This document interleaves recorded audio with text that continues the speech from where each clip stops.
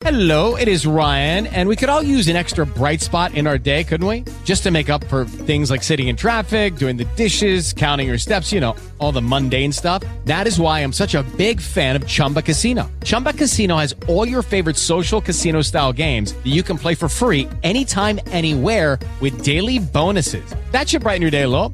Actually, a lot. So sign up now at ChumbaCasino.com. That's ChumbaCasino.com. No purchase necessary. VGW Group. Void where prohibited by law. See terms and conditions. 18+. With the Lucky Land Slots, you can get lucky just about anywhere. This is your captain speaking. We've got clear runway and the weather's fine, but we're just going to circle up here a while and get lucky. No, nothing like that. It's just these cash prizes add up quick. So I suggest you sit back, keep your tray table upright, and start getting lucky. Play for free at LuckyLandSlots.com. Are you feeling lucky? No purchase necessary. Void where prohibited by law. 18+ terms and conditions apply. See website for details. Easily in the top 25. Oh, yeah?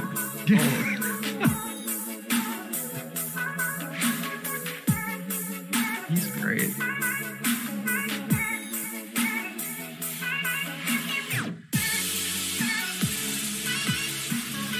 What's going on, everybody? Welcome to the Awesemo.com NFL Strategy Show. Glad to have everyone with us, as always, taking a first look at Week 3 after an absolute bloodbath on the injury front in Week 2. Hopefully you navigated around those landmines and came up with a good week. Many of us did. Many of us didn't. And to a large extent, there's nothing you could do about it. I'm Dave Loughran. With me, as always, as they are every Tuesday, Ben Rasa. Follow the man on Twitter at JazzRazDFS, double Z, single Z, DFS, and Sal Vetri at Sal Vetri DFS. Follow me at Laffy_D, LOUGHY_D, and smash that thumbs up button as you jump in the door. Subscribe and hit the notification bell as well if you haven't done so yet, so you always know when new content's dropping next. Sal, Ben, what a wild week it was. I guess I'll kick it off with you here, Ben. Sunday, Bloody Sunday. Week 2 is truly unlike anything I've ever seen on the injury front, especially as it refers to marquee players dropping like flies. It was, and it felt like it happened in like a small window within the 1 o'clock. Like Saquon got hurt on consecutive plays. Bosa went down. Paris Campbell, Perryman, like it was just one after the other. You mentioned it. It's really one of the few weeks I honestly, I review my own lineups. Certainly, as we turn the page from week to week, I had almost no lineups that survived the injury bug. And I'm not alone. This is not to say that I got unlucky. It was like that out there. I've never seen anything really like that before. No. Sal, check this out, right? And I just wrote them down. I'll go over these quickly. These are the guys that are on the IR after 2 weeks. Barkley, and some of them long-term IR, some of them short-time IR. But still, Barkley, Sutton, both done for the year. Le'Veon Bell, Deebo Samuel, they should come back. Marlon Mack, done for the year. Guys that are out for several weeks. McCaffrey, 4 to 6. Drew Lock, 2 to 6. Phillip Lindsay, 2 to 4. Tevin Coleman, Paris Campbell, doubtful to play. Raheem Mostert, Brashad Perriman, questionable. Julio Jones, A.J. Brown, Tyrod Taylor, Jimmy Garoppolo, Cam Akers, James White, Sterling Shepard, Jamison Crowder, Jack Doyle, and probable, hopefully returning to the fold in week 3. I need these guys. I have so much of George Kittle and Kenny Galladay across my fantasy teams. It's been a disaster. I swear I won several fantasy titles in Dynasty last year. The one team where I came in second place because my dumbass benched or forgot to start Derrick Henry because long story, but I have 5 guys of my top players that are out. So you can't escape this right now, Sal. It's been really, really crazy from a DFS and season long standpoint. Yeah, I somehow escaped in season long in like the main leagues that I keep an eye on, but in DFS, my highest owned player was Paris Campbell at 61%. So I'm sitting there on Sunday and I watch, he had like the 7-yard end around or whatever. And I like watch it and they're showing the replay and like, for some reason, my mind always gravitates towards that guy just got hurt. And they're just showing the replay like 3 times. So I had no sound. I'm at a bar. And I'm like, all right, cool. Good start for him. And then like I check back a quarter later. He's done for the game. Might be done for the year. And I'm like, this is just the best start to this DFS slate right now. 61% Paris Campbell down the drain. It was brutal. I had a couple lineups, Ben, that were looking really, really good. Just phenomenal spots left and right. Huge games from Jonnu Smith and Jonnu Smith. Jonnu Smith was huge, and Calvin Ridley in the same lineup with Mike Evans and Dak Prescott. And look, not saying I would have won tournaments. I didn't have the Josh Allen Diggs combo or whatever, but then I'd look and I'd see at least one player in every one of those lineups with a 1 or a 0 or a 4 from an injury, or just an overall terrible performance from chalk. Because that happened too with Derrick Henry and Devontae Adams, who ended up getting injured ultimately, but wasn't playing great either. Julio Jones apparently played through a hamstring injury. He finished with 4 fantasy points. If you got through this and won some good money, then more power to you, because that was an absolute minefield. Yeah, Herndon, he looked hurt. He should have been. I don't know what he was doing. It was one of those weeks, when you have a rash of injuries, you have to kind of navigate things you're not in control with, and you hope that the lineups, you obviously want, like, first thing I did, I was hoping all my injured guys were on the same team, like just human sacrifice a couple teams, and then you have the rest going. That just wasn't the case. But you know what? We move on. It's going to make for a lot of moving parts, though, in week 3 with it's not even just value. It's just new faces, new schemes, the domino effect that is the NFL. Robert says I had 100% Adams and Henry. That'll do it. Chris says Campbell probably cost me a lot, at least a few grand this weekend. Yeah.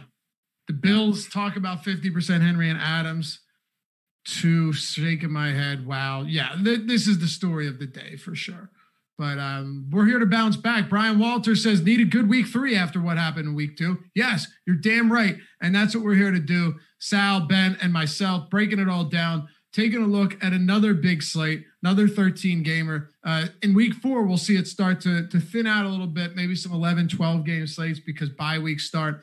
But Sal, I say we just jump into it, go position by position here. It's obviously a first look. It's not going to be as in-depth as we get throughout the rest of the week. But from an injury standpoint, there's a lot to take a look at. More so than that, who will the replacements be? Where are we finding the best matchups? And we'll kick it off with quarterback, where at the top, you've got Russell Wilson against Dallas, a Cowboys defense that has been absolutely decimated through the first 2 weeks, allowing 380 and 422 total yards of offense in weeks 2 and 1, respectively. And then if you come a little bit further down the list, really just right down it, you've got Dak in the same matchup. Seattle coughed up 464 yards of offense to Cam Newton and the Patriots on Sunday night. Josh Allen's had his first 2 300-yard games consecutively to start off the season. And Kyler Murray's looked like an absolute stud, while Cam Newton, I'm literally just going right down the list out. I'm not even skipping anyone. And Cam Newton had 444 total yards of offense with a monster game and an opportunity to win that. That's just the top 5 quarterbacks at 6,700 and above on DraftKings. Yeah, I usually try and live in like the mid to low 6K range. And at least like from a cash perspective, a lot of stacks will go there. But I think I'm going to be leaning towards this upper range. I mean, right away, Russell Wilson and Dak are going to be, at least early on, like 2 of my favorite, probably 3 or 4 quarterbacks on the slate. They play each other. Both of those defenses, whether it's Dallas or Seattle, are both in the bottom right now 7 in the league in yards per attempt allowed to the opposing quarterback. And both Dak and Russ right now are both in like the top 5 in yards per allowed on offense. And they're just slinging the ball. So to start with Russ, last week, like week 1, he balls out, the whole let Russ cook thing. And then week 2, he plays fantastic, 5 touchdowns, but it's just kind of old Russ again. Like he has 28 pass attempts. So it'll be interesting to see like what happens if they're going to, in this type of a game with like a 55 point total, they have a 30 implied team total. I assume you're going to start to see closer to 35 pass attempts. But yeah, it's looking good, over 300 yards per game right now for Russ. And it's not only that he's cheap, I think, on this slate, even in the 7K range. Same thing for Dak. It's that when we get to their weapons, they're just all underpriced. So it's so easy to get to them. And you don't feel like it's not like there's a Julio at 8,000 or an Adams or something like that. It's so easy to build stacks. So those 2 guys up there, normally I kind of shy away from the top price quarterbacks and see what I can build after that. But I'm gravitating towards those 2 to start the week. I can't wait to see what ownership looks like based off of everything Sal just said, Ben. Like you don't have Christian McCaffrey. Derrick Henry is still 7,800. Hopefully people, avoid him after last week. I will happily go back to someone who's seen 56 carries and 61 total looks over his first 2 games. But sticking at the quarterback position, yeah, there are going to be a lot of easy teams to stack. And I like to live in that mid-range too. I'm even willing to go down below 6K often, but it's going to be tough for me to get away from some of these spots up top, because while they're expensive, they're not crazy overpriced, and they are in games that could see 70 points and you wouldn't bat an eye. Yeah, I mean, this is just to kind of expand upon this. We don't have the Ravens and the Chiefs. We don't have the Saints and the Packers, and McCaffrey is hurt. So in the entire slate, the most expensive guy is 8,300. There's only one guy north of 8,000. That's unheard of for a main slate with this many games. So it really does become, it's not just play whoever you want, but there are elements of that. And that's going to draw you to the Seattle-Dallas game, who they both already played Atlanta. And it feels like these teams have all been playing each other already. But obviously that's a big game to go to. We were talking before the show, like about ranking QBs. And I was saying, like Kyler, Josh Allen, these guys are breaking the tiers right off the bat. Maybe we have to start viewing them in a different bucket of quarterback right now, because they are just on fire to start the season, and they're going to be really popular again this week. I think you're right. And later in the show, Sal, we're going to get into some skill players, wide receiver, running back, tight ends. But I do think if there was ever a week to look to some good players that are overpriced a little bit, this could be the week. Just like as an example, and I haven't dug too much into it yet, but someone like Stefon Diggs is $7,000. My guess is he will be largely overlooked, despite the fact that he's been very productive in his first two games, because who would you rather play, Ridley and Julio or Stefon Diggs? Most people are going to go with guys like Julio. DeAndre Hopkins is sub 8K. So maybe this is one of those weeks where paying up to be contrarian, as Alex Baker would say, could really, really go a long way for you, knowing that most people are going to say, oh, okay, all of these top tier receivers and running backs and tight ends are too cheap. They're the elite of the elite, the creme de la creme. So why would I bother with Diggs? Why would I bother with someone else that's maybe $600 overpriced, even though they could have a monster blow up game? Yeah, and I think like you were talking earlier about Derrick Henry, I think it's going to be the same thing. Anybody who, even if they played well last week and now they're priced up, or if they just played awful last week, if Julio's back and healthy, if you're going to have Derrick Henry out there again, which it seems like those types of players, they're going to naturally draw less ownership because their price points are similar. Other guys are undervalued. And yeah, it's easier to fit them now into lineups, whether you're hand building or using an optimizer. And all these top end quarterbacks, like they look fantastic. Like Cam Newton looks like, MVP Cam right now. He's 8.8 yards per attempt. He has 23 rush attempts. And like out of all the quarterbacks who have rushing yards right now and attempts, like Kyler Murray, like 90% of his are on scrambles. Only 3 of the 23 of Cam's are on scrambles. They're all just design runs. And like you're seeing that by the goal line, but all over the field right now. He's cheaper than Josh Allen. He's cheaper than Kyler Murray. I even like him more than those two guys right now. And I like those guys. So yeah, it's going to be probably, I'll see what happens with stacks once we get to those players and later in the week. But just looking at these top end QBs, even their matchups look fantastic against Vegas right now. Even after Breeze yesterday, they're still bottom third of the league in yards allowed per play. So yeah, it's looking really good up top right now at quarterback. What about the mid range, Ben, where you've got like, we'll do 65 and lower, maybe go down to the 5,900 mark, even 56 or so. There's not a ton I'm enamored with here. Roethlisberger has played well enough to get a look at a price point like that. He's attempted 73 passes over his last few games. He's dropping back a ton. He's thrown 5 touchdowns to only 1 interceptions. It does, in fact, feel like, I won't say he's completely back, but given what we saw to begin last season that destroyed me in so many spots when they concealed that injury, if you remember that, they hid the injury from us and then told us 2 weeks later. And he was just terrible. He looks like the old Roethlisberger, or at least enough like that. But outside of him, you've got Stafford at 63, Burrow against Philly. Sal said he might have said this before the show started. He's been from a volume standpoint producing, but from an efficiency standpoint, there's a lot to be desired. 5.3 yards per attempt is a little bit concerning there. But besides that, what about somebody like Ryan Tannehill against this Minnesota team that is basically getting gutted in all facets of their defense? They lost more defensive players this week.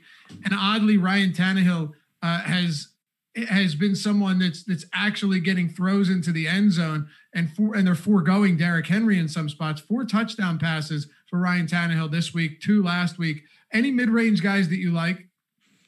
Not really. It's really interesting. And I know we're only a couple weeks in, so I don't want to be too, radical that everything is changing, but I do see more and more elements of college DFS coming in, where it used to just be like, oh, well, there's Lamar and he's different. But now there's multiple quarterbacks on every slate where they're going to run in some capacity. And these guys that are these old school, just drop back and sling it, sometimes they're 6-10 points behind these guys just off the bat. That's 2 or 3 touchdowns.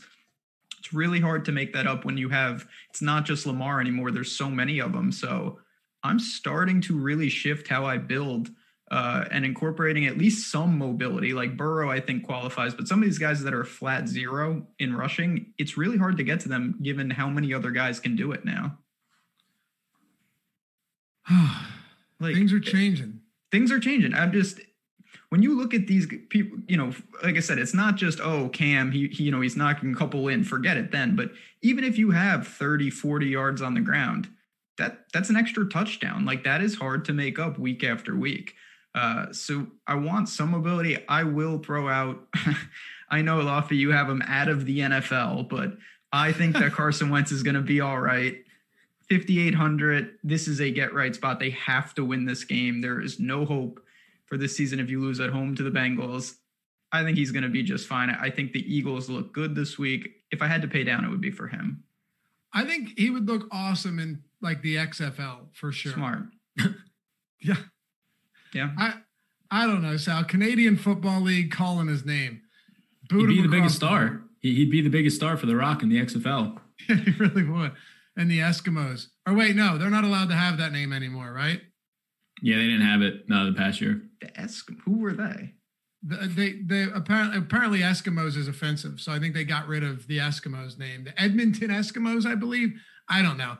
He'd play for Edmonton. He'd crush it. But Sal, do you like any mid-range guys in that $64 down to $5,800 range?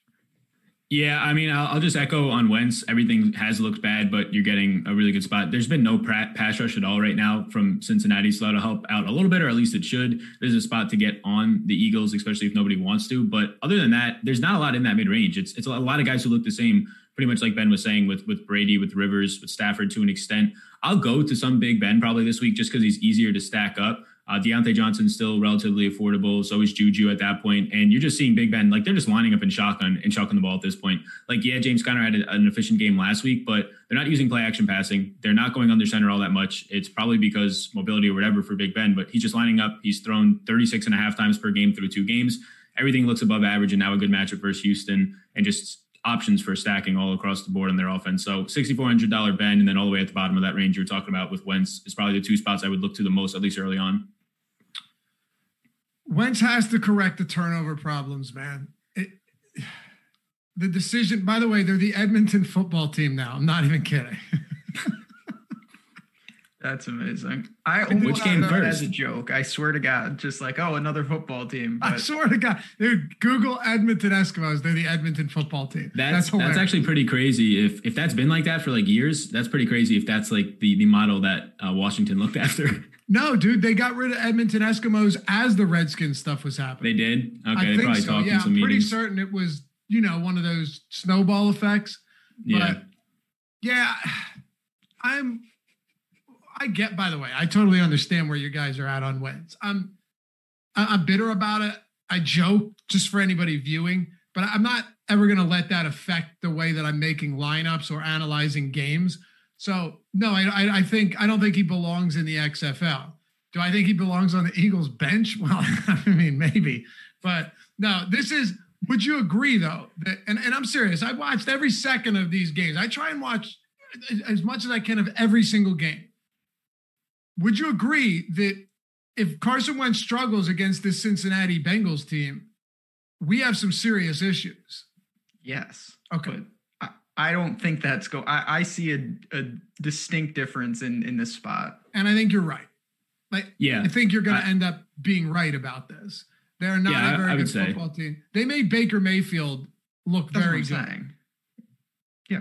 Yeah. You want to say something, Sam? Yeah, I mean, I would just say that there's been like week one, you could have blamed it on offensive line, not having all your skill position players, at least with Sanders. And then it looks better, but you're playing a tougher opponent. Now is when everything kind of clicks where you have your skill position players. Sanders looked absolutely incredible last week, and now it's a really good matchup. So he's looked really bad once everywhere, but everything lines up for this week. So like you're saying, if he falls on his face, then yeah, now you have to start actually looking at this and saying, okay, what's going on here? Save for that early fumble, Miles Sanders did look very good. And don't forget either, they were playing from behind and he still was able to rack up some yardage. He's a good pass catcher. I'm with you on that. They do have the weapons. I've said it. They're going to be a very volatile offense. Like I think they will have games where they connect on a lot of deep balls. But how about some value quarterbacks? Do you guys have any interest here? I've looked through them, Sal, and I got to say, usually I have a lot more interest. I didn't come up with a whole lot. Trubisky's facing Atlanta. Baker's got the football team, the Washington football team. Jeff Driscoll's got Tampa Bay, but he's not cheap enough for me. I need to be like 4,500. Is there any value you like here? Because it feels like a week where we're unusual. Going to be With Lucky Land Slots, you can get lucky just about anywhere. Dearly beloved, we are gathered here today to... Has anyone seen the bride and groom? Sorry, we're here. We were getting lucky in the limo and we lost track of time. No, Lucky Land Casino, with cash prizes that add up quicker than a guest registry. In that case, I pronounce you lucky. Play for free at LuckyLandSlots.com. Daily bonuses are waiting. No purchase necessary. Void where prohibited by law. 18+. Terms and conditions apply. See website for details. With Lucky Land Slots, you can get lucky just about anywhere. This is your captain speaking. We've got clear runway and the weather's fine, but we're just going to circle up here a while and get lucky. No, nothing like that. It's just these cash prizes add up quick. So I suggest you sit back, keep your tray table upright, and start getting lucky.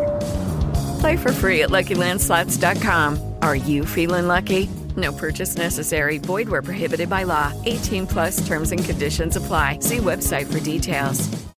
Spend an unusual amount of time at the top of the position. Yeah, I mean, all these team totals for these teams are like 18 or 19. I mean, the one that stands out, if Justin Herbert gets the start, I know they said they're not going to go back to him, but if Herbert gets the start, he's at 5,900. He's not like the cheapest of plays, but he would be somebody that I would go to in a pretty decent matchup. There's so many weapons for them to kind of stack up there. And then if I had to pick one, probably Trubisky, but yeah, these guys aren't below 5,500. There's just nothing there. Like Trubisky at least has a nice team total. Atlanta's really struggling through the air, which seems like 5 straight years now, their secondary being an issue.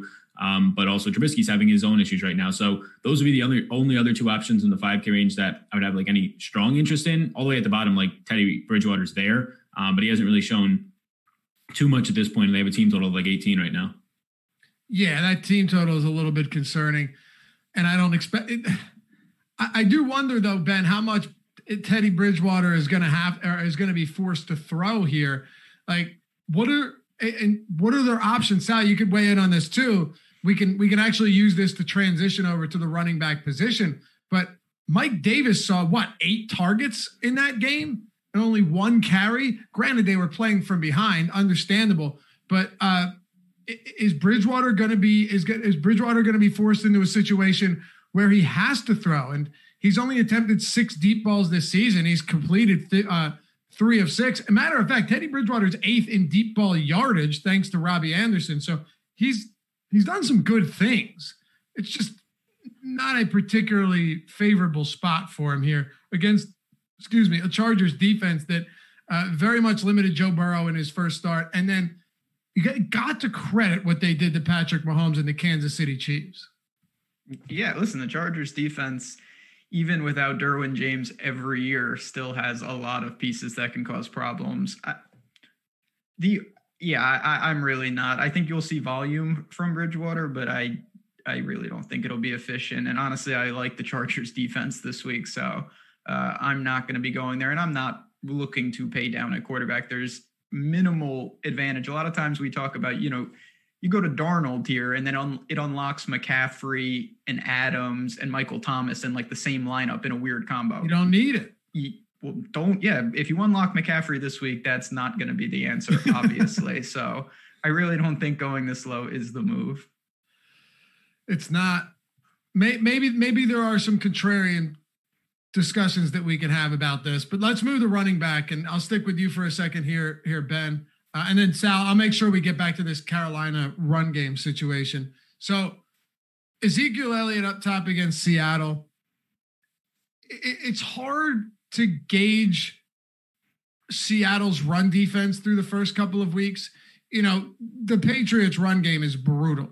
They had 20 yards on 14 carries, not including Cam Newton, right? Just brutal.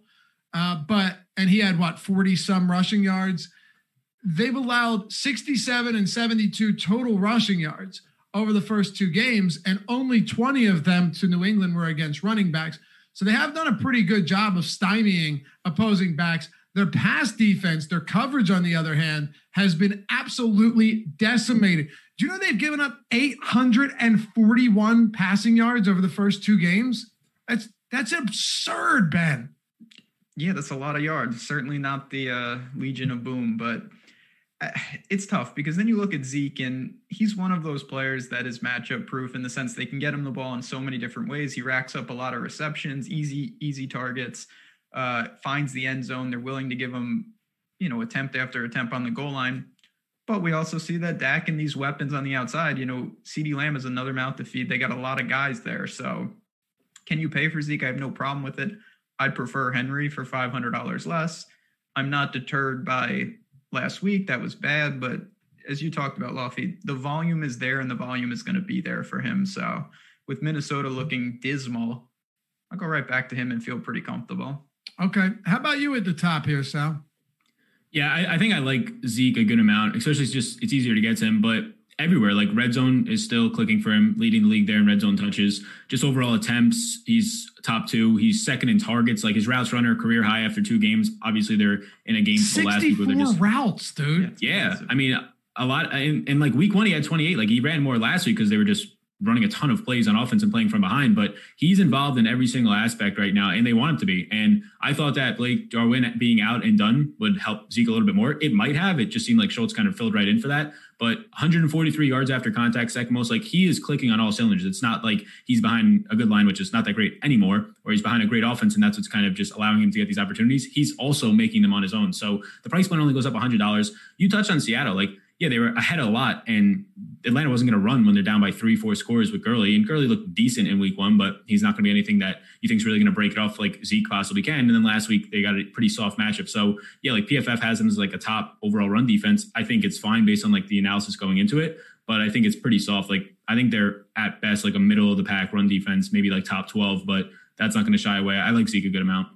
So do I. Look, I would like him less, Sal, if I didn't think that if I didn't know that he could get involved in the passing game, because I do think there is a scenario that plays out here where this is just 45 attempts from each quarterback, just chucking the ball. If one team goes up early, which is very possible, the other team is playing catch up. Like both teams have allowed an insane amount of yards through the air. I agree that Seattle's run defense, they haven't looked that bad because they've been exposed so bad through the air. So teams have just passed, and they've been high-scoring games both times.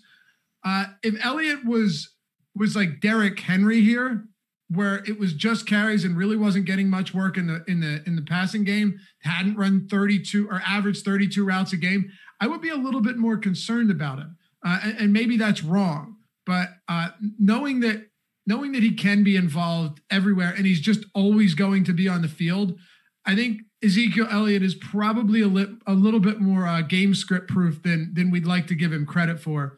And the amount of snaps that he's been on the field for over his first two games are 93 and 88%. Playing from behind, playing with the lead doesn't matter to him. So what about a little bit further down, Sal? We already talked about Henry. I am so out on this Minnesota defense. I think it's going to be a really, really rough road for them, especially if Kirk Cousins continues to play as poorly as he has. Dalvin Cook, Josh Jacobs, who looked fantastic late in yesterday's game, tough spot against the New England team. Well, maybe it's not. Let's actually start with Jacobs and Henry. New England had a bunch of guys opt out. It was supposed to be their secondary that was their strong suit this season. Well, their secondary got carved up against a great passer in Russell Wilson, and the run defense hasn't been tested yet at all. Is this a sneaky spot for Jacobs? And what are you doing with Henry? Yeah, so for Jacobs, I mean, you're getting a ton of volume, but they were ahead last night too. So that's what really helped him, especially down the stretch, like on that last drive, get a couple extra carries and really open it up. But you saw early on, like when a good run defense was stopping him, it was going to be an issue. Jalen Richard came on the field more on third downs yesterday than he did in week one. So that was a little bit of a concern that we didn't get to see in week one because they were up on Carolina for most of it. So although Jacobs is looking like he has the Derrick Henry workload right now, they're 6-point underdogs in this one. They only have a 20 implied team total, at least at open right now. So I'm a little bit more hesitant. You are still getting a favorable price point since he did play last night. I think it would probably be a couple $100 more after the amount of usage he got last night. So I have interest in Jacobs right now, but it's definitely like secondary interest. And for me right now with Derrick Henry, I'm going to be interested. I mean, they have a 25 team implied total. He's a favorite by almost 3 points at this point. And even in games where he's not playing well, he's seeing like, it just seems like he's locked for 20 touches in these game environments if they're not down big. And I really can't see how a Minnesota defense that is bottom 3 against the run right now, bottom 5 in their secondary, how they're going to get up pretty big on a Tennessee team that's just been efficient. And their defense looks pretty sound like last year yet again. So I'd have more interest in Henry there, but I think that I'm going to be running right back to Jonathan Taylor, a 27 implied team total. He's not expensive enough in my opinion. Jets look okay, like average right now against the run through 2 weeks, and they're 10-point favorites.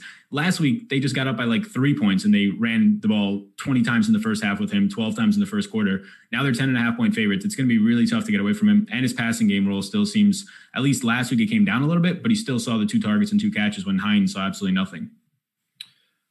Ben, the Vikings have allowed 309 yards on the ground, 150-plus rushing yards in back-to-back games, 4.3 yards per attempt.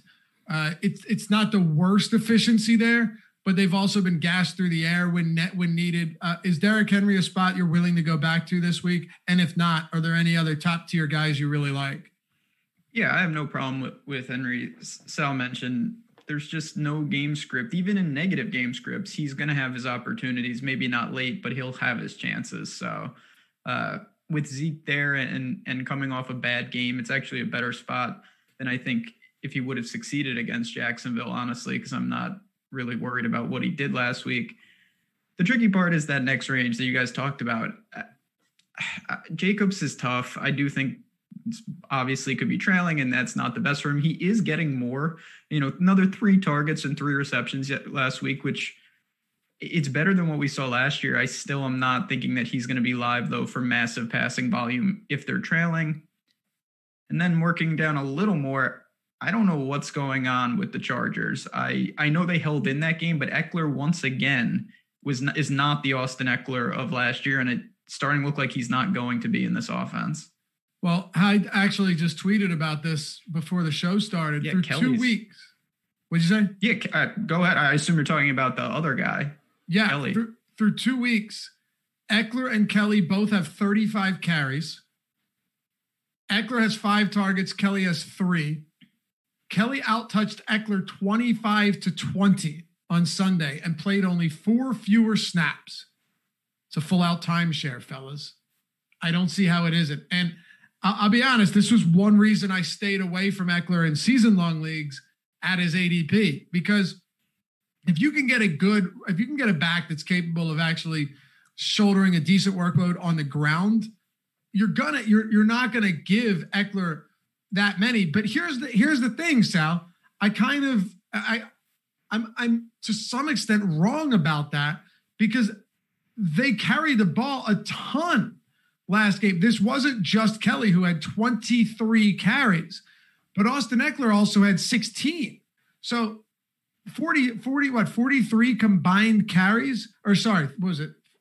What did I say? 23 plus 16, 39 combined carries between the two is a lot. But you come into a game against Carolina, and it's probably going to be a timeshare again, but they're also probably going to stifle Carolina's offense and have another pretty favorable game script. So what are we doing with the backfield for the Chargers? Yeah, right now I have interest in both because of the matchup. And there's a lot to unpack with Eckler because, like, a lot of people, there's 2 sides to it. You could think, like, coming into the year, he's going to see a whole workload, or that somebody, Justin Jackson, if he was healthy right away, or now the rookie Kelly, is going to see that Melvin Gordon role. And that's what it seems like. But Melvin Gordon was getting a lot more carries last year. So you can look at this as like a positive from last year to this year if you didn't have any expectations, and Eckler's getting more work. But the way that DraftKings has it priced, well, yeah, he's obviously not going to hit those expectations.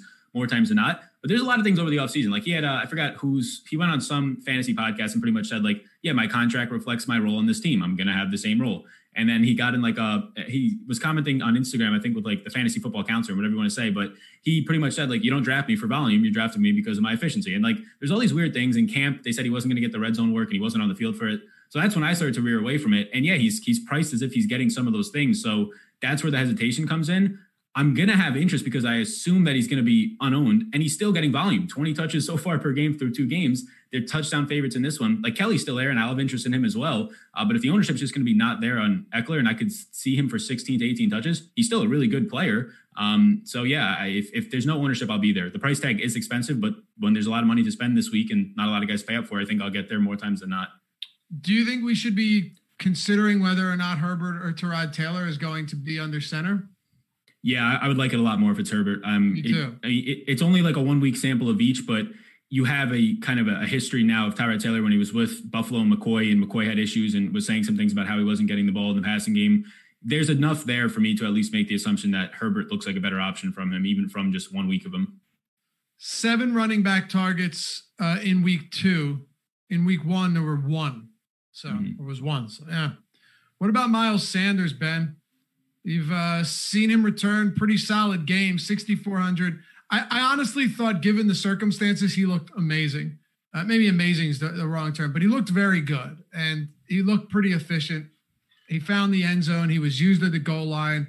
And like I said, man, it drove me nuts, this notion that Doug Peterson won't use a bell cow back.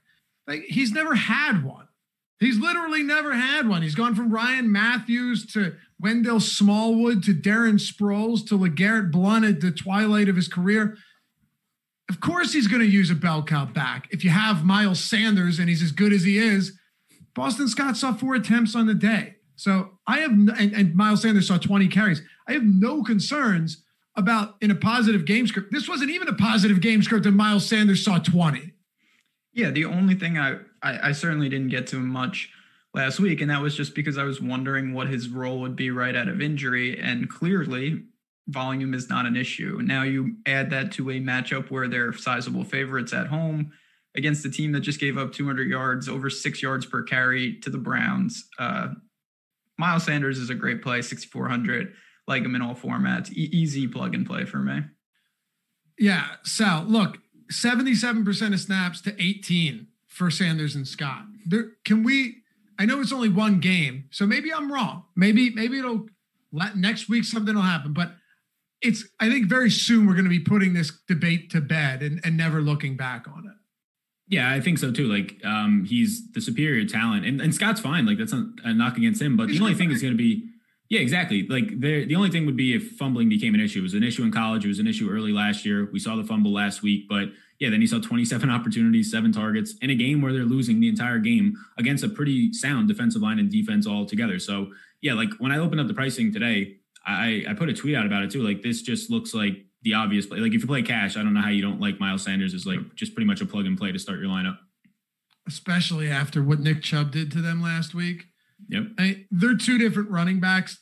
Chubb at times can be used as a battering ram, and Sanders isn't that way, but there were so many holes in that defense. So what about some other mid-range guys? We'll work it a little bit further down, Sal. We're not going to hit on everyone for today. We do the NFL strategy show throughout the entire week. So we'll get to everyone throughout the week and leave you guys in good hands once Sunday 1 p.m. hits. But what else are you looking at here at the position? Yeah, there's kind of a void in like this 6K range after that for the most part. Like, there's some guys who you can maybe go to had good games last week, like a James Conner. Nick Chubb at 6,900 is probably the guy I would get to the most in that Chubb's range. Too cheap. Yeah, in the 6K range, especially like we keep talking about how like your $6,900 running backs this week are going to appear like they're like $6,000 flat because there's just so much extra salary. You're not paying up for studs. So Chubb's a touchdown favorite, 25.5 team total. All those things check out. It could be a decent bounce back spot for Chris Carson at 6,600. He appears like he's too expensive, but again, I think it's fine for a touchdown favorite. Huge total of 30 points. You just assume, and just over just the long run, like historical data, running backs in those spots will usually find the end zone. So Carson still running routes as well, or at least a decent amount that you like to see. So those guys stand out. One guy that probably nobody's going to want to play, and I'll track it. It's not going to look good like from trying to play like team totals and favorites and underdogs, but I'm still interested in Mixon to an extent. Don't really like the overall what you've seen the first 2 weeks, of course, not finding the end zone, but still 35 attempts. That's fifth most in the league. With his targets, he has 20 opportunities per game in the first 2 games. This offensive line is brutal. It's terrible. But he's $5,900 now, and I assume there's going to be no ownership. That's the main way that I would get to him. And the Eagles were uncharacteristically beat up pretty bad in the run game last week. Not something you're used to seeing. Ben, what about you? I don't love the range as a whole, so I'll kind of hit on it. These are plays mostly, I think, if you want to leverage against Sanders or you're just looking for ownership, because not a lot of these guys stand out. They either have bad matchups, bad team totals, or they're just not secure in their role. So, I think for me, it's pretty dead until we get to the next range, which is going to have the guys picking up from injury, whether it's whoever Mike Davis is and whoever the Niners roll out there to run the ball. Obviously, that's a situation we have to monitor. I do like Nick Chubb, though. I expect the volume to still be there. Washington's run defense is going to be pretty decent, but I think that the game script here plays favorably. Kenyon Drake saw 20 attempts last game. Didn't really do a whole lot with him. He disappointed a lot of people, but Nick Chubb and this offensive line is better than it was last year. That's the one spot that I'm all right getting to. Aside from that, there's not a ton here. Like, I'm not paying $6,100 for Kareem Hunt. That's just not happening. He was super efficient against Cincinnati, but only 10 attempts. I do agree with Sal that $5,900 for Mixon is at least worth looking at. If his ownership is going to be low, sub 6K, there's no reason he should be less expensive than Leonard Fournette and Kareem Hunt. There just isn't. And the same price as Melvin Gordon. In the 5K range, Ben, I'll stick with you here. We've got not a ton of guys above $5,000, but to name a few, David Johnson, tough spot against Pittsburgh. David Montgomery, I'll take a victory lap on that one. Your boy, yeah. Yeah, I'm telling you, man, it was a good spot. Everyone just hates the guy. And he broke his neck and missed a quarter. And broke his neck. Yeah, and then he came back, sure. Did you see that fall, though? I'm joking, but did you see him, get dumped on his neck? No, I just heard he was hurt. And at that time, again, that was in the midst of, I was just like, well, another guy gone. Sal, it looked like he fell off a 2-story building and just collapsed and fell. Yeah, I thought he was done. I thought he was done for the day. Speaking, came back, looked good. Honestly, don't hate him against Atlanta, but I do worry that this game could turn to the air a lot quicker than the one against the Giants. So I'm not nearly as enticed by him as I was last time. Anyway, Ben, I'll turn it over to you and stop talking here. I did want to just say real quick, and I'm not trying to derail the show. Did you see the guy who got hit by the cart last night? I thought he was dead for a second on the Raiders. And Me too. Was completely fine. And then I watched the replay. I'm like, that didn't look that bad at all. But yes, I thought he was actually dead. That was the strangest turn of events. Anyway. It was super weird. Super weird.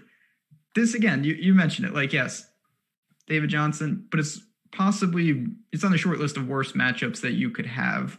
This is just a spot. I don't think you need to get that fancy with lineups because you're going to have salary in these spots given the slate as a whole. You can pay up. Or, again, the Niners are in a really good spot. They've got multiple guys injured. I'm assuming it's going to be McKinnon. We'll see who they bring up, whether it's Jeff Wilson or whatnot. But that's going to be a popular spot for a good reason. Hey, hit that thumbs up if you haven't done so yet, guys. Helps us out greatly here on the channel. Subscribe, hit the notification bell as well.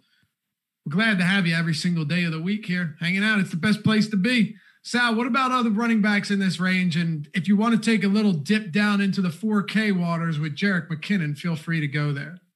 Yeah, there's not much else in the 5K range I'm looking at. Mike Davis, we don't really know what to expect here. They can re-sign Reggie Bonifon. I believe they have Trenton Cannon on their depth chart, former Jet. So it's going to be weird. They're terrible team total. The touchdown underdogs, and he's not cheap. He's $5,100. If he sees 8 receptions, that's great. But if he sees 8 touches and 3 or 4 of them are receptions, so I'm not really looking there. He's in a player pool right now, but barely making it. Same can be said for guys in the 4K range. Antonio Gibson, again, 18 implied team total, touchdown underdogs. He at least has the passing game that we saw at the first 2 weeks that he was running a decent amount of routes. He got the snaps last week over 60% and 13 carries. He looked really good. He's looked great through 2 weeks. So $4,700, he would be the one guy outside of McKinnon I would look to. I think McKinnon probably sees 12 touches. I don't know how much of a workload they're going to give him. They usually using multiple backs. So it's not the greatest of matchups against the Giants. Their D-line has actually been decent for a year and a half now.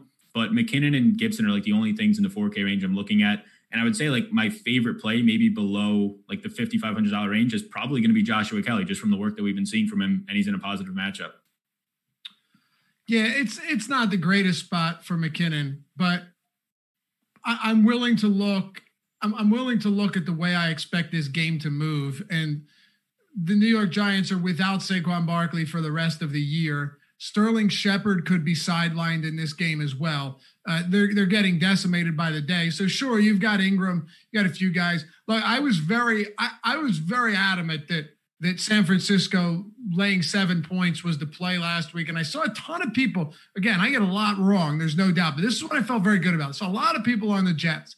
And maybe that's because it's the Niners were traveling west to east. But the one, and of course, the Giants were dealing with a lot of injuries, but the Jets were so banged up as well. They had no Jamison Crowder. They had no Le'Veon Bell. Granted, Rashad Perriman went out, but so did Raheem Mostert in the same game, and it was never competitive. So the point I'm getting at is even with this bevy of injuries that we've seen in San Francisco, they still have a good defense. Now, Bosa being out, that is rough. Mostert on the that is rough. So maybe this game does stay a little bit closer. Final thoughts on this, though, is I still haven't seen anything out of the New York Giants and offense and Daniel Jones yet to suggest to me that they're able to take advantage of weak spots. And I'll be fair, Chicago and Pittsburgh, two stout defenses. So maybe this is a better spot. Could be. But I do think that McKinnon, even if the Giants do put up some points, McKinnon's going to be placed in an opportunity to be able to put up some good numbers. Ben, and I'll end here, the only concern I have is that if McKinnon is uber chalk, then I tend to side with Sal and saying, well, maybe we should be looking elsewhere because super chalk discount running backs oftentimes can let you down if you aren't certain of their workload. Yeah, I mean, he's going to be barring something unforeseen. He's going to be really popular. Unless Mostert is a surprise active, you're missing him and Tevin Coleman. Yeah, and this is just and Jimmy G is already hurt. He might not play, so we'll see. It's going to be, for me, that's more of a lineup construction thing, and that's why we have shows throughout the week, some of them really hitting on that. I think it's totally fine to buy in to McKinnon. It's just when you build with him, you have to have a different mindset than if you don't, in the sense of you're not leveraging at all. And in some tournaments, you're going to be with a massive group of people that play him. So be prepared to build a stack that's a little against the grain around him if that's how you want to do it. Do you have any other value that you like at running back? No, I don't. Do you, Sal? Nope. I think that's it. All right. Will says, if they bust, you aren't dead because the field has them. I'm assuming talking about McKinnon. Sure. But if they do well, you're not separating yourself because the field has them. So, yeah, and he'll probably be like 20% owned if he's chalky, and that's still like 80% of the field that doesn't have him. Right. Yeah, even that's the thing that I sometimes conceptually don't get. It's like, oh my God, he's 45% owned. So like, even if he sucks, I'm fine. No, you're not. There's 55% of people that actually don't have him still. You're in big trouble. And we haven't seen any chalk like that yet. I guess Boston Scott above 40%? In smaller fields. I mean, I had like 79%, so maybe. Yeah, I know. I think most people did. That was brutal. Let's move it on here, Sal. Wide receiver, Hopkins coming in at the highest price. And we're specifically looking at DraftKings here. It streamlines the show a little bit better. But every Thursday now, Matt Gajewski and Kyle Dvorchak are going to be doing a FanDuel specific strategy show around, I think it's like 12 or 1 p.m., but it's in the afternoon. So be sure to check that out. Hopkins, Julio's questionable. I'm assuming he plays. Calvin Ridley now, Stephon Diggs. I don't know, Sal. I said at the beginning of the year, well, before that, I wrote an article on breakouts and said, my anticipation is that Julio Jones, and I know this is lofty, but that Julio Jones and Calvin Ridley could combine for 300 targets. Well, Ridley's got 22 targets through 2 games and appears to be as good as Julio Jones, which is super scary if you're a team that has to go up against the Falcons. Yeah, and it's crazy how seamless his transition as like a rookie from mainly going into the slot to then going to the outside, like the last 12 games of his career. He's become better, and that normally doesn't happen for players, especially when they're not like massive athlete type players like a Julio Jones going to the outside. So he's looked fantastic. Now they're both like priced up to a spot where I'm going to have interest in both of them still, but like all the way up top, like the priority for me, if you're playing a cash game, if you're just like building a single entry, 3-max, whatever it is by hand, like Hopkins is still the priority. 25 targets, leads the league. They have a 30 implied team total. There's touchdown favorites. He's been extremely efficient on those targets, bringing in 22 of them for over 200 yards and a touchdown. Like everything's looked fantastic for Hopkins, and Murray just continues to look his way. And they're getting off so many plays, so it's making it even easier when they're not like stalling their drives. Murray's rushing ability, there's been no stalled drives like compared to the rest of the league. They're in like the bottom 5%. So yeah, Hopkins up top is still going to remain the priority out of like all those, I'll say like 6,800 and above players. Sal, I'm here to ask the tough questions, and I'm sorry I have to do this to you. Are you still in on Christian Kirk? Yeah, I'm still in on Christian Kirk, although last week was a little bit of a heart wrench. I had like 12% Kirk, and he was in so many of those Murray stacks. Yeah, it's an issue. Like right now, Isabella got involved a little bit more. Fitzgerald is still going to be there, but I don't expect, or at least I didn't expect to start the year Hopkins like be on pace for a 185 target season or 180 target season. If he's going to do that, there's no room for Kirk. Like there's no room for any of these guys.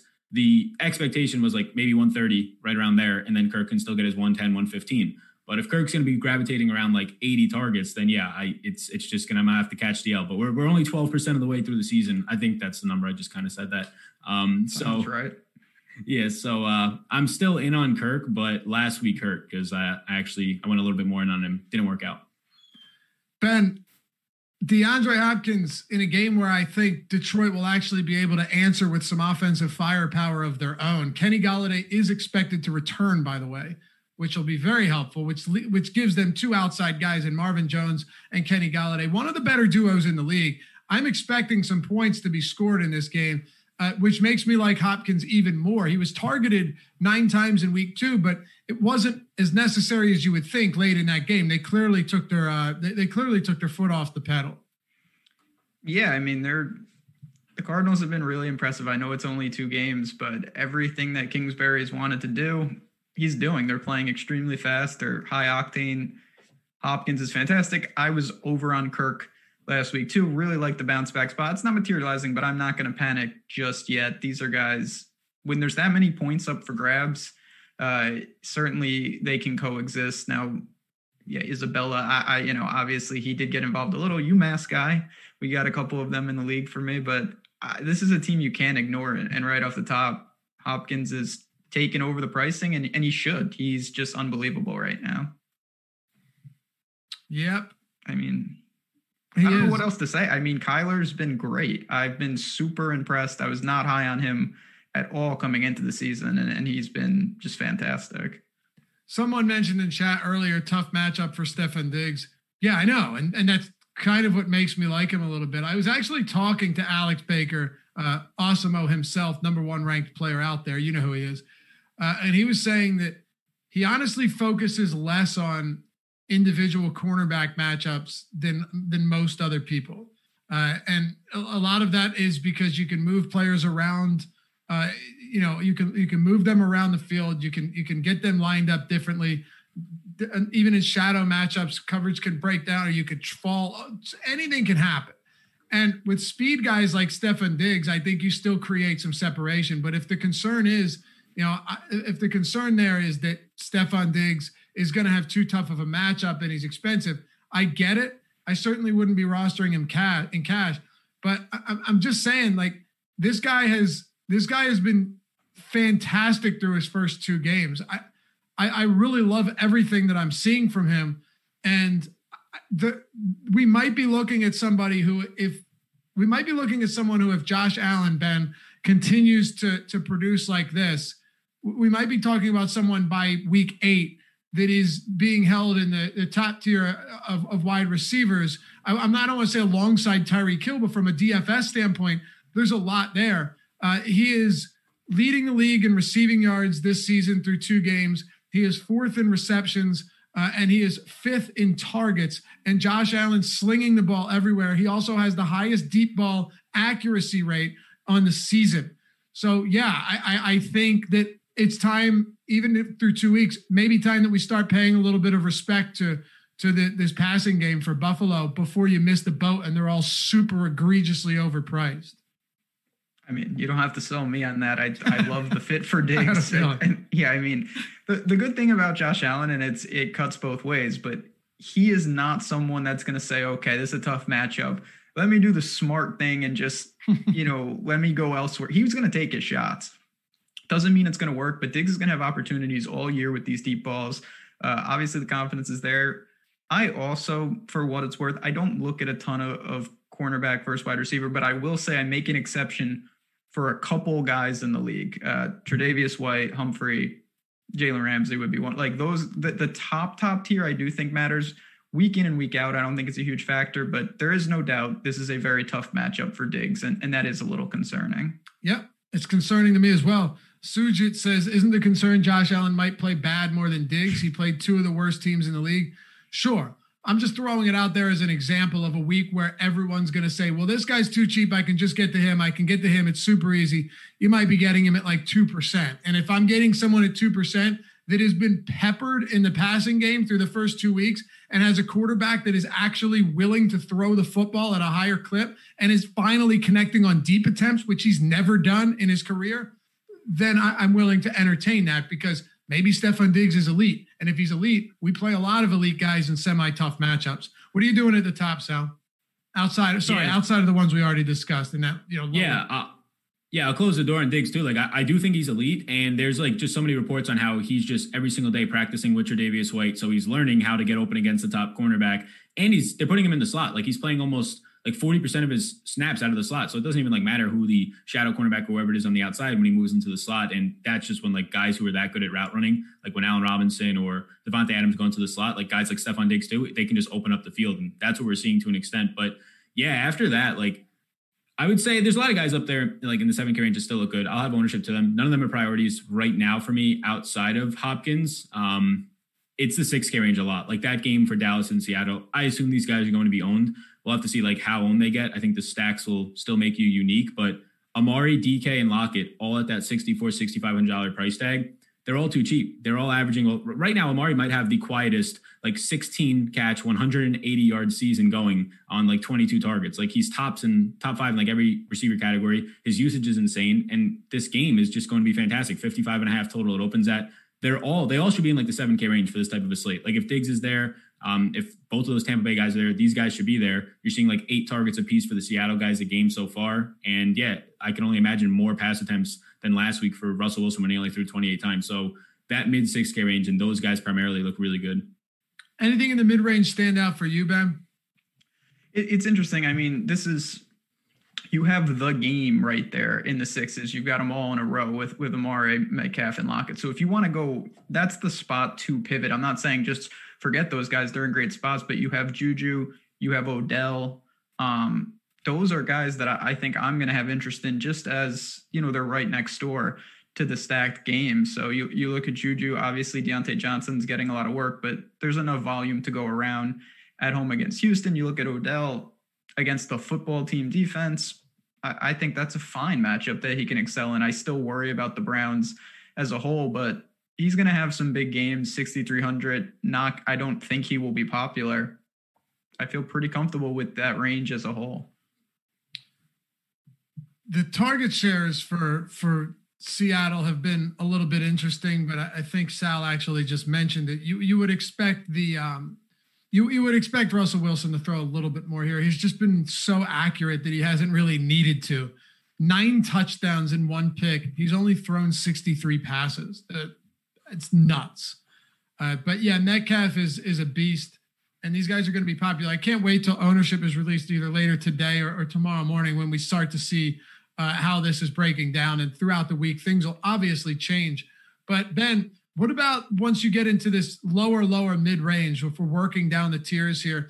Julian Edelman continues to prove that he is still one of the most unheralded guys in fantasy football. Cooper Kupp had a big game outside of not a big game, sorry, but a little bounce back from last time. He also fumbled the football. I don't see a ton here that I'm enamored with. Keenan Allen saw double-digit targets last time out, but it sure looks like the Chargers really want to run the football. So I'm getting off of that. And I will go back to AJ Green and saying this. He has been targeted more times deep downfield, according to Pro Football Focus, than any receiver in the league through 2 games. He has 22 targets, which is tied with Diggs for, what did I say, 4th or 5th? He just hasn't been able to connect with Burrow, but it feels like Burrow still feels most comfortable targeting Green, even though the synergy doesn't seem to be there.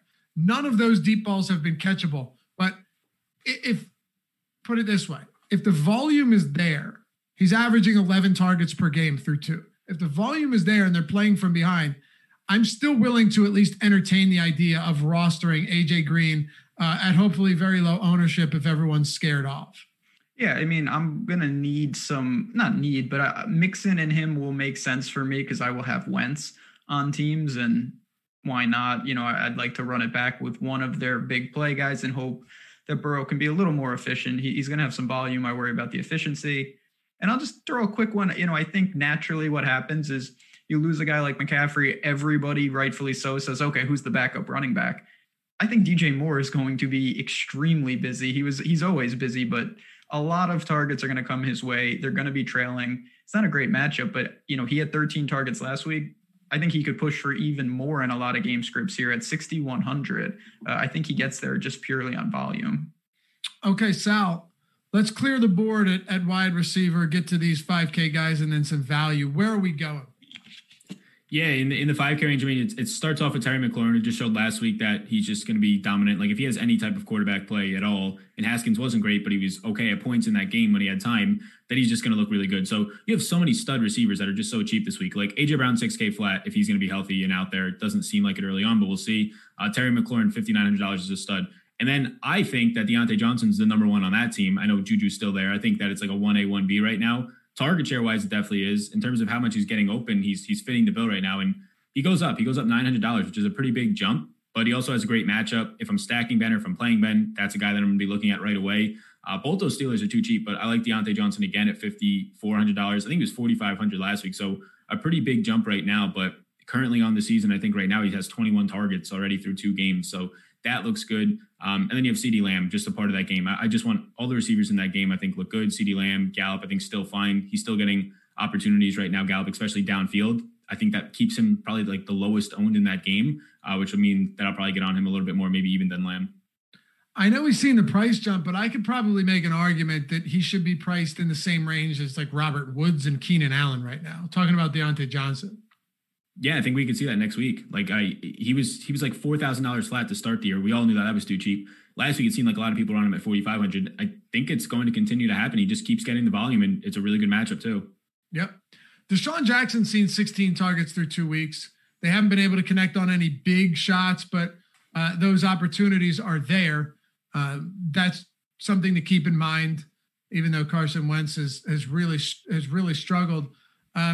Brandon Cooks has a very difficult matchup. Had a nice game, though. I was happy to see that Watson finally hooked up on the deep ball with him. Corey Davis started off strong, kind of unraveled a little bit later. I don't know A.J. Brown's status, but if he's out, I probably would still look towards Corey Davis in some spots, only because I think this Minnesota secondary is going to be one of the worst in the league this year. Any other thoughts, Ben, talking 5K and below before we move to tight end?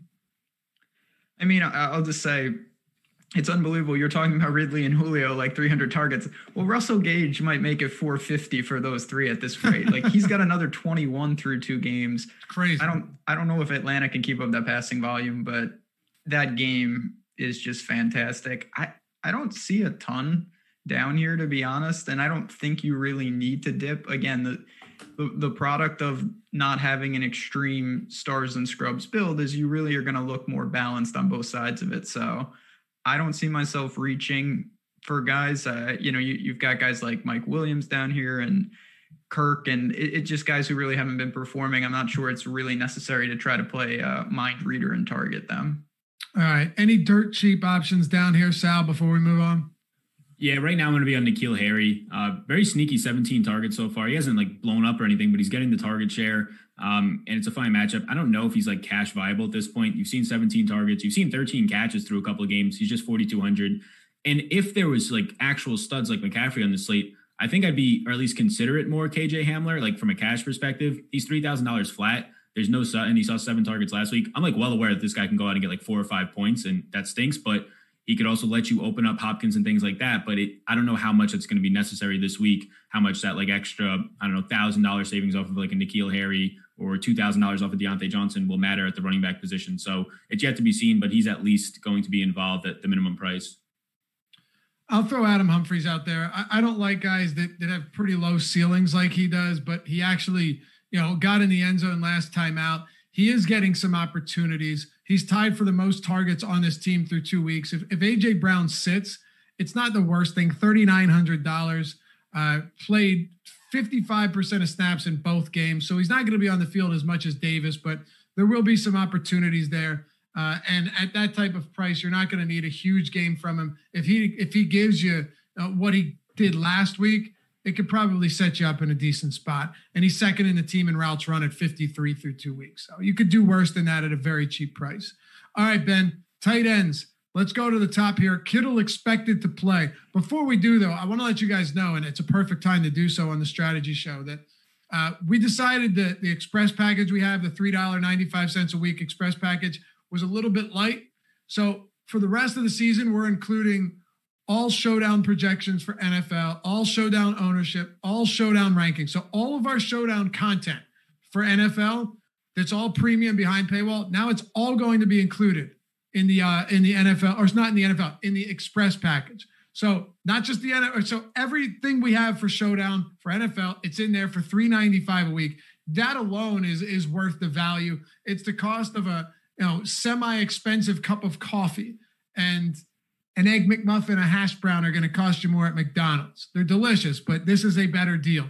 So $3.95 a week, the express package. It is including all of our showdown content. It's the best way to do this right now if you're looking to save some money, if you're on a budget. And if you're not, check out our Awesemo Plus, the all access, weekly, monthly, annual. If you want to go there, we've got every single sport. If there's contests for it across the industry, from football, baseball, basketball, hockey, PGA, NASCAR, MMA, everything, esports even, we've got projections, we've got ownership, we've got the best projections and ownership out there because, well, the number 1 ranked DFS player in the world created them and uses them and allows us and you to use them as well. Just go to our Hall of Fame page at awesemo.com and you'll see how many winners we've got by using these, by using the Fantasy Cruncher add-on and all of that fantastic stuff. It's out there. It's yours. Awesemo Plus subscriptions at awesemo.com/join. Be sure to hit us up in the Awesemo Slack chat as well. Premium Slack chat. Great community there. Talking sports, DFS, betting all day long. So go to awesemo.com/join. And again, like I said, if you're on a budget, seriously consider that $3.95 a week. It's $3.95 a week and you get all the showdown stuff included on top of what's already in the subscription. All right. I don't know who I was going to here. I guess I'll go to you, Sal. George Kittle's expected back. Tyler Higbee's coming off of a 3-touchdown performance against the Eagles. Those two guys are the most expensive. And then up above 5,500, you also have Darren Waller, who I firmly believe is one of the preeminent tight ends in the league, still not getting that respect, but maybe last night is going to cement him as one of the best tight ends out there. I love what I'm seeing from him. Did you see where he lined up? And did you see where he had linebackers on him, corners on him. He was lining up in the slot outside. He was lined up tight. He does everything. Yeah, it was a bowling ball. It really makes you wonder, like, how involved he could have been, like, earlier on in his career with Baltimore stuff. But I guess it all just comes together. Like, he looks fantastic. I would say those pesky heroin and crack, right? Yeah, like some. I'm joking. Stuff, I don't know. But what yeah, it was. like, but he was in rehab. I think he was in rehab for drugs, right? He was in rehab. So like the turnaround for this guy is like absolutely insane right now. Yeah, he's an absolute monster. And is it not the coolest success story? Like, are you not just happy for this guy? It's great. And like there is some thoughts that like all the people that they're bringing in might take away from him, but it's pretty obvious now, like he is the focal point in like a huge game. Like that's a big game for them against a really good team. They end up winning as underdogs, and he's by far like 16 targets, 12 receptions, just a monster bowling ball. And yeah, he comes into this week and a fine matchup against New England. You touched on all the guys that they ended up losing in really their linebacker core, especially some cover guys at the linebacker spot for tight ends. So $5,700, yeah, he would probably be like 6,500. He'd be like up there with Kittle. I mean, Kittle's underpriced too, but they'd both be up there as like top guys if this slate came out like a day later. So I like Waller. If Kittle's going to be healthy, like if he's going to be a sure go, won't be limited, $6,300 is fine. Like normally you're seeing those top tight ends be like $7,000 flat. So yeah, I think that's the range I'm going to go to. And it's tough to, like, Noah Fant, Jonnu Smith, all those guys are right around somewhat next to Waller. It's tough to want to go there unless you're stacking or getting away from it from an ownership perspective. From what we just saw from Waller and just what he's done now in like his last 18 games in the NFL, he's just consistently seeing like 7 targets as a tight end. Yeah, he's spectacular. Now the matchup is definitely different. Well, I don't know. Is it a difficult matchup now, Ben? I mean, I'm always personnel wise, obviously all these guys opting out would be a lot harder if New England was at full strength. But at the same time, I still hesitate when you just Belichick is so good at that. We know that's his thing. Like he's not going to let this guy just tear them apart. They will be ready for Waller. They will. Now he's a great player, so I don't mind it, but at the same time, it's a bunched range. There's, what is that? 8 guys in that $5,000 range at tight end. So you're going to have a lot of different options around him this week. Sal has talked about Christian Kirk being his guy. Evan Ingram is mine. I'm not giving up yet. He had 8 targets last week. Saquon goes down. I do think he's going to be evolved for a bad team in a bad matchup. Evan Ingram, though, is someone that I'm going to continue to buy at super low ownership. I really think he has a ceiling, and he's going to tap into it one of these weeks. Okay. The one guy I keep coming back to, and I wish I wasn't, but Dallas Goedert he might be the best tight end on this team right now. And I say that seriously. There's really a lot to like. And he's also seen opportunities downfield. Like Wentz missed him on a bunch last week. He hit him on a deep one in week 1. There's going to be opportunities, I think, for Dallas Goedert to start seeing some really big games, right? And if my assumption is that he'll continue to be very low owned, 4,900, I don't mind that. He's definitely not my favorite, but as you mentioned, Ben, Ingram is the guy that you're continuously going to run out there. Yep. Dallas Goedert is somebody that I anticipate continuing to play because I believe he's going to be used essentially as a receiver, and he should be all right in that. He's run the second most routes on the team as well, which is really encouraging. And yes, Ertz is going to be on the field a lot, but they're going to run 12 personnel very, very frequently. And last week, Dallas Goedert played 89% of snaps. Ertz played 94. Week 1, 79 for Goedert, 85 for Ertz. He's going to be out there a lot, and he's a super high upside tight end right now, even with Ertz on the field.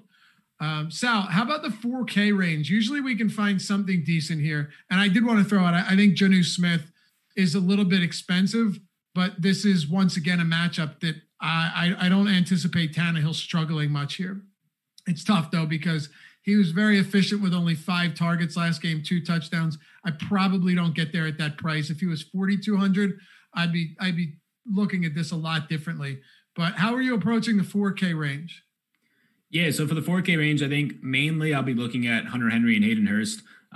Hurst, his role has just been great. I mean, he's playing as a slot wide receiver primarily for them. 55% of the snaps that he's playing, majority right now, he's in the slot. He's really not blocking at all right now, which is fine. He could also do that, but they're not needing it. So I do like Hayden Hurst a good amount. You saw the volume. He's continuing to be targeted downfield more than I still think it's any other tight end. I don't know if Waller passed him last night. A lot of Wallers were at the line of scrimmage or like 5 yards off, so maybe not. But Hurst looks good. Hunter Henry had the volume from both Tyrod Taylor and Herbert, so we'll see what happens there at $4,800. 16 targets in 2 weeks. That's very good usage for a 4K tight end. And he's hauling them in. He has about 10 yards per target right now, so that's good to see. And that's about it. Like if Kittle wasn't able to go, then like Jordan Reed is way too cheap at 4K. He played as like primarily a slot receiver and got all the red zone usage. So I don't really know what to make of Dalton Schultz. I guess I could like throw that back to you guys. He had a huge game. I don't really know how much of that is him compared to them throwing for like 450 yards, but he's in a player pool for me right now. I really don't know what to make of it. This game just looks too good to like fully get away from him. Yeah, Ben, go ahead on Dalton Schultz, because that's kind of a tough one to wrap your head around.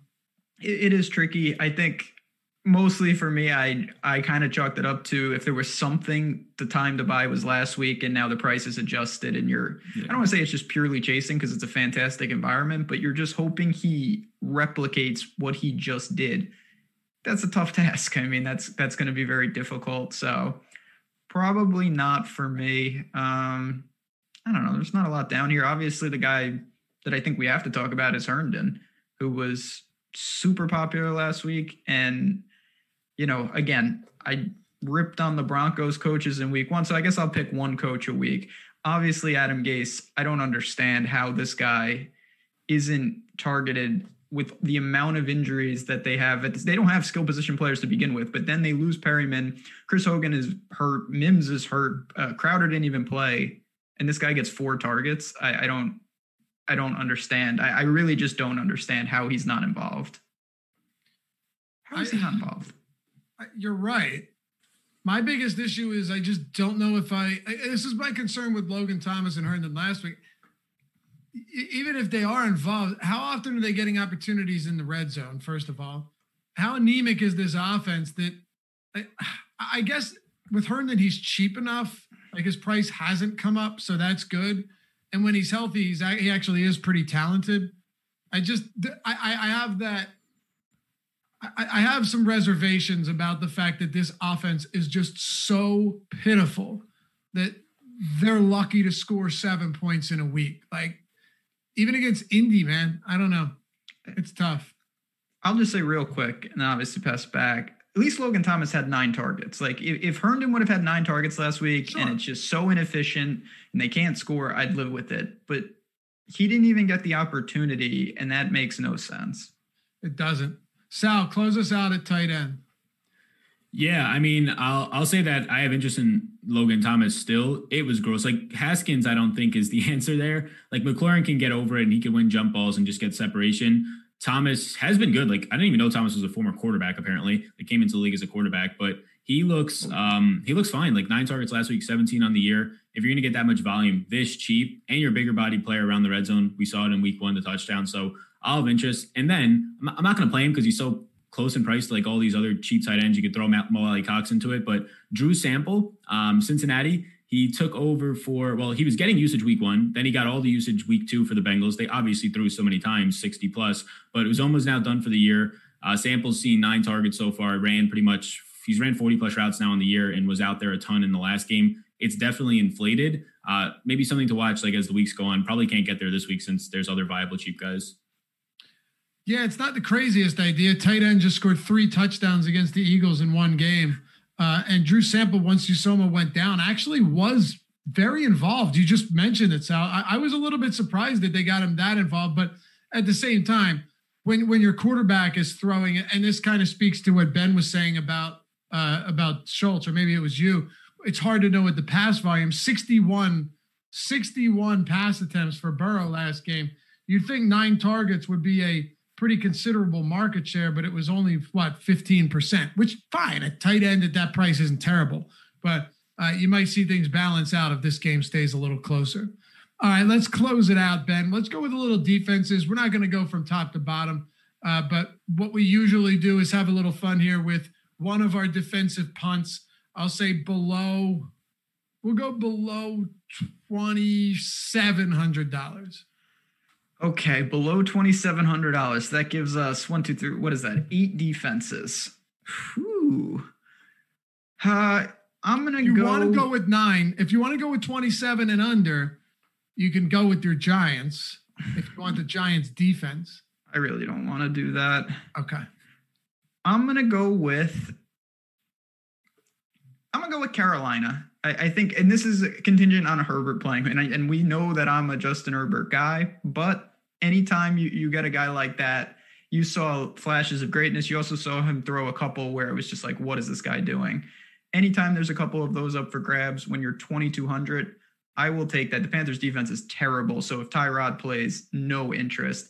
If Herbert plays, I think as a pure punt, you could go there. Okay. Beautiful. Sal, had a couple of people screaming about Mo Alley Cox, and did we forget to mention him? I kind of like gave him an honorable mention just by saying his name. Like he's I think that's literally all I did. Yeah, $3,800. He only ran 16 routes last week, but he was being targeted downfield. Had the 5 catches, over 100 yards, over 110 yards He's a yards after the catch monster. He had like 40 something last week. So he looks okay. It's just like he wasn't that involved. They also didn't throw a ton, but I don't think you're going to see like 20 plus routes run out of him. Like I think you have the opportunity to see out of like pretty much all the 4K guys. Like I think you continue to see out of Logan Thomas. So yeah, if he's going to start again, especially in the red zone, he's definitely in play. Like right now he's at a player pool for me, but I think I would still prefer all the 4K guys and probably even Logan Thomas right now. So would I. And I think this ends up being a game where Jonathan Taylor gets 30 carries and isn't even particularly effective or efficient with them, but they don't care. And they just keep running him out there because keeping the ball out of Phillip Rivers' hands seems to be a wise move at this stage of the game. All right, Sal, defense special teams, 27 or below. Yeah, I'll take the Cowboys. It doesn't even have to be Russell Wilson making a mistake. Just there's going to be so many points and I'm going to assume so many plays. I'll just hope that one fumble bounces the right way. They get enough pressure. They're getting decent pressure so far. So 2,600, just hope there's a lot of plays and one of them's a mistake. I guess I have to go with the Giants. If Garoppolo's out, if Raheem Mostert and Coleman are out, who knows what's going to happen with Kittle. It could get ugly there. They still have some good players in the secondary that just haven't really shined yet. But Bradbury is someone that I think can jump in there and create some havoc. I don't love it, but we're talking cheap options for a reason. And San Francisco's pretty gutted offensively. So we'll go with that. And hey, by the way, for those of you guys just tuning in, we have a podcast network. If you haven't checked it out yet, it is pretty cool. And all of our shows go straight to podcast. So if you don't want to feel like watching them, you don't have to watch them. You can go straight to the podcast, which is very helpful for sure. Sal, they can find you at Sal Vetri DFS on the Twitter machine. All right. Ben at JazzRaz DFS. Myself, Laffy _D, LOUGHY_D. Hey, Jordan Klein, thanks for producing, fella. We'll see you back here tomorrow. Matt Kajeski, Kyle Dvorak, myself, Dave Lochran on the NFL Strategy Show. Have a good one, fellas.